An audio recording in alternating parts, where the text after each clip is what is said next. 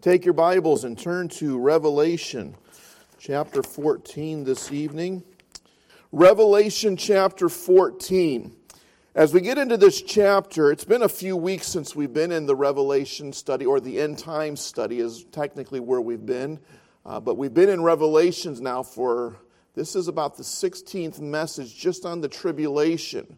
And we looked at chapter 4 and chapter 5 a little bit, but really Revelation 6 through right here has been about 16 messages, all on the tribulation. And we're about ready to turn the corner here and getting ready to enter into these next subjects. We're going to be looking at the vial judgments coming up here in chapter 15 and 16, and then Babylon, we'll learn about that. The marriage supper of the Lamb, Armageddon, the beast and the false prophet are cast into the lake of fire. Satan is bound for 1,000 years. There's a millennial reign for 1,000 years. And then Satan is loosed for a season. There's a battle of Gog and Magog. And then Satan is cast into the lake of fire. There's a great white throne judgment. And there's a new heaven and a new earth. And so we're about ready to turn the corner here with chapter 14, getting into these latter parts of the tribulation period. Again, let me just remind you, we looked at the church age, the rapture, the judgment seat of Christ, and now we're in this tribulation period where we've been for 16 messages. And we're getting on this latter part of the tribulation period now. And we have seen the seal judgments, the trumpet judgments. The next set of judgments are the vial, or you may see them classified as bowl judgments, depending on what book you might be reading. Our King James Bible calls them the vial judgments. And what I wanted to do is remind you where we have been. Hold your place in this 14th chapter this evening, but go back to chapter number 4. And since it's been a while, let's get caught up with each other. And I found these pictures after we had started this and remind you of some of this artwork that depicts some of the events going on in the book of Revelation during the tribulation period. And as I told you, this is art, it's work, it's artistry, but many of these pictures are not beautiful because they're not describing or depicting beautiful events, but difficult events. But this one is in Revelation chapter 4, verse 1. After this, John says, I looked, and behold, a door was opened in heaven. And the first voice which I heard was as it were of a trumpet talking with me, which said, Come up hither, I will show thee things which must be hereafter. In chapters 2 and 3, there are 7 letters to 7 churches. And after these 7 letters to 7 churches, there's an invitation to come up to heaven, depicting the rapture of the church and brought up into heaven. And this is where we will see the 4 and 20 elders around the throne of emerald there. And we see that in verse number 3. And it says, He that sat was to look upon like a jasper and a sardine stone. And there was a rainbow round about the throne, and its sight like unto an emerald. And then these are those 4 and 20 elders that we see down in verse number 10 of chapter number 4. The 4 and 20 elders fall down before him that sat on the throne and worship him that liveth forever and ever, and cast their crowns before the throne, saying, Thou art worthy, O Lord, to receive glory and honor and power, for thou hast created all things, and for thy pleasure they are and were created. And so chapter 4, our picture, our location is in heaven. Chapter number 5, we're introduced to a sealed book there. Look what it says in verse number 1 of chapter 5. And I saw on the right hand of him that sat on the throne a book written within, and on the backside sealed with 7 seals. And then the question is, who can open this? And this is where we find out in verse number 5, And one of the elders saith unto me, Weep not, behold, the Lion of the tribe of Judah, the root of David, hath prevailed to open the book and to loose the 7 seals thereof. And so we learn about those 7 seals in chapter number 5, And then in chapter 6 and 7, we see those seals begin to be opened, these seal judgments. And it begins with the 4 horsemen. There's a white horse, there's a red horse, a black horse, and a pale horse. And we see all of those there in chapter number 6 in the first 8 verses. And then in chapter 6, verse number 9. And when he had opened the 5th seal, I saw under the altar the souls of them that were slain for the word of God and for the testimony which they had held. And so here are those slain martyrs that we find there in Revelation chapter number 6. And they're under the altar. And this leads us then to the wrath of God being poured out upon man. And this was the nature of the world or of the earth, wreaking havoc on the earth. We see this in chapter 6, verses 12 through 17. And verse 17 especially says, "For the great day of his wrath is come, and who shall be able to stand?" And we're reminded again of the wrath of God. We often want to speak of his love, the love of God, the mercy of God, the kindness of God, and all those things are true, but there is a wrath of God as well, and it will be unleashed on this earth one day. This led us to chapter number 7. We'll talk about these folks again this evening in chapter number 14. But in chapter 7, verses 4 through 8, we're introduced to the 144,000 witnesses that will not receive the mark of the beast. They'll have the mark of God upon them, and they will be 144,000 Jewish witnesses, 12,000 from 12 different tribes that will be God's servants and missionaries here on earth during the tribulation period. We'll speak more of them this evening as we get into chapter number 14. This leads us to chapter number 8.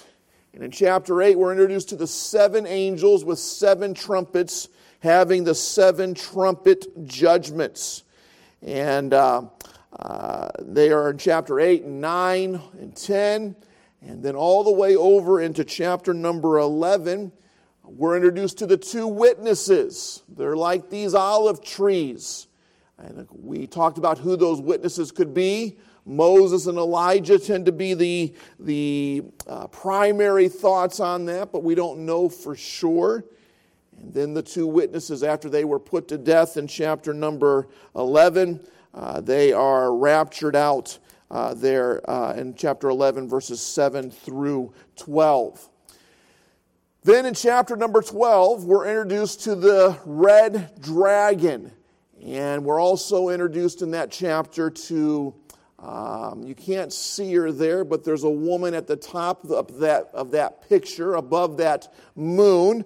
Look at chapter number 12. "And there appeared a great wonder in heaven, a woman clothed with the sun and the moon under her feet, and upon her head a crown of 12 stars. Verse number 3, "And there appeared another wonder in heaven, and behold, a great red dragon having 7 heads, 10 horns, 7 crowns upon his heads." And then in verse number 5, "She brought forth a man-child." And so we learned about these three individuals there in chapter number 12. The woman is Israel, the red dragon is Satan, and that man-child is Jesus Christ. And so that was in chapter number 12. We see there was war in heaven in chapter number 12. I believe it's in verse number 7. And then in chapter 12, verse 14, the woman says she gets eagle's wings and she's able to escape into the wilderness. And then at the end of chapter number 15, this red dragon, it says the serpent there in verse number 15 cast out of his mouth water as a flood after the woman, that he might cause her to be carried away of the flood. And so they escape into the wilderness, and apparently there's going to be some type of flood during that time. But the earth is going to swallow up the water and protect the nation of this woman as they are out there. And this leads us then to chapter number 13, where there are 3 more characters in this one. There's the red dragon against Satan. But there in verse number 1 of chapter 13, we see that it says, "And I stood upon the sand of the sea and saw a beast rise up out of the sea, having 7 heads and 10 horns, and upon his horns 10 crowns, and upon his heads the name of blasphemy. And so here's this beast out of the sea, referred to as the beast. But in other portions of the Scripture, we believe this to be the individual described or named the Antichrist. But in the book of Revelation, he's referred to as the beast out of the sea. And then later in this chapter, in verse number 11, there's a beast coming up out of the earth. Verse number 11 of chapter 13, there's a beast coming out of the earth, and this would be the false prophet. And so this is this unholy trinity: Satan, the beast, and the false prophet, or Satan, the Antichrist, and the false prophet. That'll lead us all the way into chapter number 15, where we'll see these vile judgments. And they'll be described for us in chapter 15 and 16, these 7 different judgments of God's wrath upon the earth. And so that's where we have been and where we're getting ready to get into. But tonight we're in chapter number 14. I'm going to read just the first 5 verses tonight, and then 2 other verses, or portions of 2 other verses in this chapter. Let's read the first 5 verses here. It says, "And I looked, and lo, a lamb stood on the Mount Zion, and with him 144,000, having the Father's name written in their foreheads. And I heard a voice from heaven as the voice of many waters, and as the voice of a great thunder. And I heard the voice of harpers, harping with their harps. And they sung as it were a new song before the throne, and before the 4 beasts of the elders. And no man could learn that song but the 144,000 which were redeemed from the earth. These are they which were not defiled with women, for they are virgins. These are they which follow the Lamb whithersoever he goeth. These were redeemed from among men, being the firstfruits unto God and to the Lamb. And in their mouth was found no guile, for they are without fault before the throne of God." Notice in verse number 1 it says, "And I looked." And then notice in verse number 6, he says, "And I saw." And then again in verse number 14, "And I looked." This chapter 14, is divided into 3 sections, and those would be our 3 markers for those 3 sections. In verse number 1 through 5, he says, "And I looked." And what we'll see here, he saw the Lamb, and he saw the 144,000 witnesses.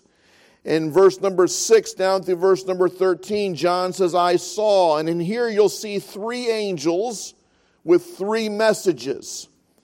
And then in verse number 14 down to the end of the chapter, he again says, "I looked." And in that passage we'll see it's harvest time. You're going to see different elements of the harvest in those last sections of this chapter. So my goal this evening is I want to look at the first section tonight, and then next Wednesday we'll finish up chapter 14 without such a long review, and we'll consider the last 2 sections of chapter 14. But this evening, the Lamb and the 144,000 witnesses. Again, John says, "And I looked, and lo, a lamb stood on the Mount Zion." Now back in chapter number 4, we saw the Lamb. In chapter number 5, we saw the Lamb. And the Lamb was in heaven. And so we believe the scene that we're looking at here is back in heaven at this time. It's a heavenly view that John is viewing now, that he is looking at. And so here he is, and he sees the Lamb upon Mount Zion, and with him the 144,000. Let me first of all mention about this scene in heaven. It does seem as you go through the book of Revelation, a lot of difficult things. It's not an encouraging book overall. Lots of judgment, lots of difficulties, lots of verses depicting the wrath of God upon the earth, upon man. You see man rejecting God over and over. It can be discouraging if you're just reading it in that fashion. But every once in a while, the Lord brings back a picture of heaven. And he interjects it in these various places.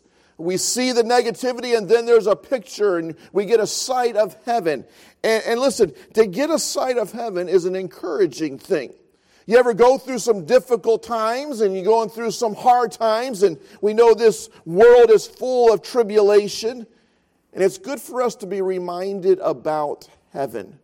And to remember that this is not what we all have to look forward to. We had a wonderful service here on Monday for longtime member, charter member Bob Lloyd.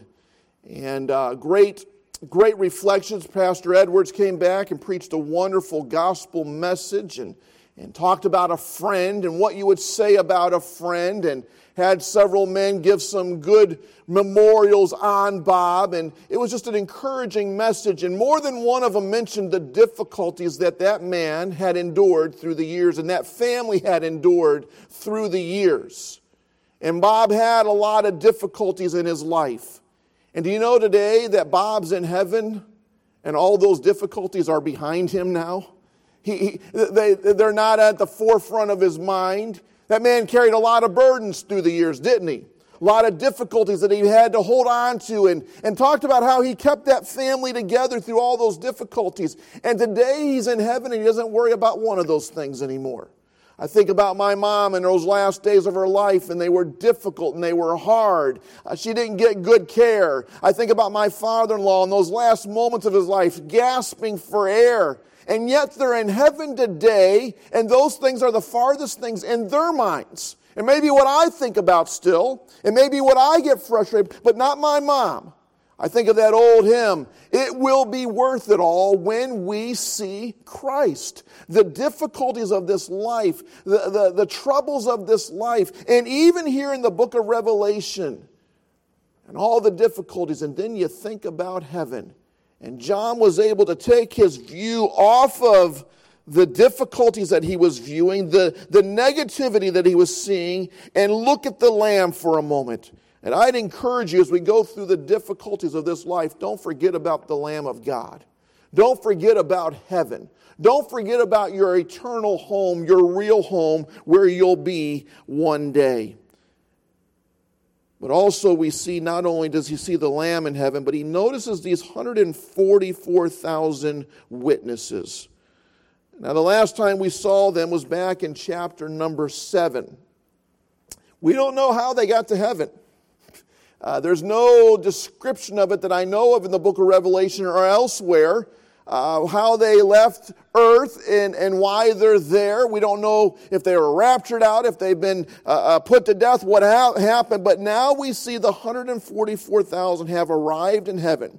12,000 from the 12 different tribes of Israel that were mentioned there in chapter number 7. They're all here. They're all accounted for.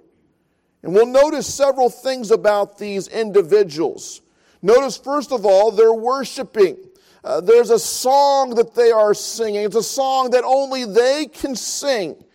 He says, "And I heard a voice from heaven, as the voice of many waters, and the voice of a great thunder. And I heard the voice of harpers harping with their harps, and they sung as it were a new song before the throne." Oh, it reminds us what heaven's going to be like. It is a place of worship. We're going to be there when we first arrive, and we're going to begin to worship. And in 10,000 years, we're still going to be worshiping.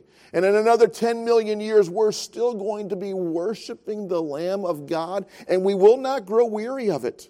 We will not grow faint of it. It will be something that we will continue to do.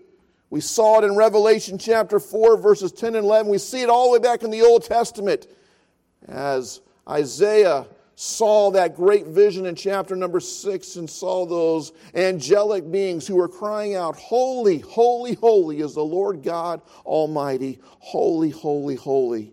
And so we see these 144,000, their worship of them. We also notice the purity of the 144,000 there in verse number 4. "These are they which were not defiled with women, for they are virgins." Now, some believe that this perhaps is only a picture or a typology here, that they may have not been true virgins. And I don't know if that helps or hurts, or it doesn't bother me that they're virgins here. It seems like to me they wouldn't say that, but I think the point they're trying to drive across here is that they're separated. They're sanctified. They're a pure people. They're a spiritual, they're a godly people. And God is using them during this time. And so this is a highlight of their purity or of their spirituality. Certainly a great reminder for us who God wants to use, those that are separated, those that are sanctified, set apart for the Master's use. We notice not only their worship and their purity, but we notice their faithfulness there in verse number 4. They're picking up in the middle of that verse, these are they which follow the Lamb whithersoever he goeth. These were redeemed from among men, being the first fruits unto the God and unto the Lamb. Their faithfulness, following God whithersoever he goeth. We see their first fruits there in verse number 4 as well. I just read it again. These were redeemed from among men, being the first fruits unto God and to the Lamb. I'm assuming this means that they perhaps are the first fruits of the tribulation saints, the first called home from the tribulation, those that have given their lives. I'm not certain, but it's referring to them in this fashion in their first fruits. Notice their conversation in verse number 5, the conversation of the 144,000. It says, and in their mouth was found no guile. Nothing that is impure, nothing that is corrupt, nothing that is impure. Their conversation, their talk is a pure talk. I'm reminded of the passage in Ephesians chapter 4, verse number 29. Let no corrupt communication proceed out of your mouth, but that which is good to the use of edifying, that it may minister grace unto the hearers. We studied a couple of years ago out of the book of James, and we studied about the power of the tongue. Isn't it amazing how powerful the tongue is? What good it can accomplish and what hurt it can do? You ever said some things and you wish you could take them back? Said something to somebody and it was a corrupt word, it was a negative word, it was a hurtful word. These individuals, they had their conversation was pure. There was no guile found in their mouth. And by the way, they were out giving the gospel out. They were out preaching the word of God. They were giving that which probably was not being received by many. We've seen how people have rejected God continually throughout the tribulation period. And yet these people continue to have this pure conversation. And then we notice the righteousness of the 144,000. For they are without fault before the throne of God, there in the end of verse number 5. Now their righteousness is not because of them, and nor is our righteousness because of us. I believe Marcus tonight, when he began his prayer, mentioned our righteousness is not because of us, but because of the Lord Jesus Christ. 2 Corinthians chapter 5, verse number 21, what does it say? He that knew no sin became sin, that we might become the righteousness of God in him. Isn't that an amazing thought, that when God sees me, he sees the righteousness of Jesus Christ? As one of his children, as somebody that's been made righteous by the works of God, by the works of Jesus Christ, God sees me as a righteous individual. He doesn't see my sin, he doesn't see my mistakes, but he sees the righteousness of Christ. And these 144,000 witnesses, they were a righteous group. Now, as we look here, we look just getting ahead here just a little bit. In verse number 6, he sees something else now. Another angel fly in the midst of heaven, having the everlasting gospel to preach unto them that dwell on the earth, and to every nation and kindred and tongue and people. Have you heard that recently? Have you heard about the grace of God and the goodness of God? We're to get out to every kindred, tribe, and tongue. And here's another spot where we see that God getting his glory out. Even during these last days of the tribulation period, God's still getting his glory to be known, trying to extend his grace. And that's where we'll pick up next Wednesday, and we'll look at verse number 6 down through the end of the chapter at these next two looks, or these next two things that John sees. We'll see, first of all, the three angels with three messages, and then finally we'll look at the harvest as it is pictured in verses 14 down through verse number 20. So this evening we'll conclude chapter number 14, our study tonight, with this thought here on these 144,000, and look at those characteristics that they all possessed in their lives. Father, thank you for the night. Thank you for your word. And Lord, we thank you for the rapture, Lord. Thank you, God, that we'll be out of here before these events take place. But Lord, help us to, to be faithful to you prior to this, God, and to be faithful to get the gospel out, to let your glory be known both here locally and around the world. Lord, help us to tell as many people as we can about Jesus before that rapture, Lord. Lord, it's for those folks to go into the tribulation period, Lord, what an awful time that will be, and many and most will reject you, and Father, will follow the Antichrist and follow that false prophet and fall into the lies and the deceit of Satan, and Father, eventually spend an eternity separated from you in hell. So Lord, help us to be faithful to get your message out. Now, Lord, I pray that you'd watch over us this evening as we go to our separate homes. And Father, watch over us throughout the remainder of this week. Help us to be faithful servants for you. Bring us back on Sunday, Lord, ready to worship and serve you, Lord. In Jesus' name, amen.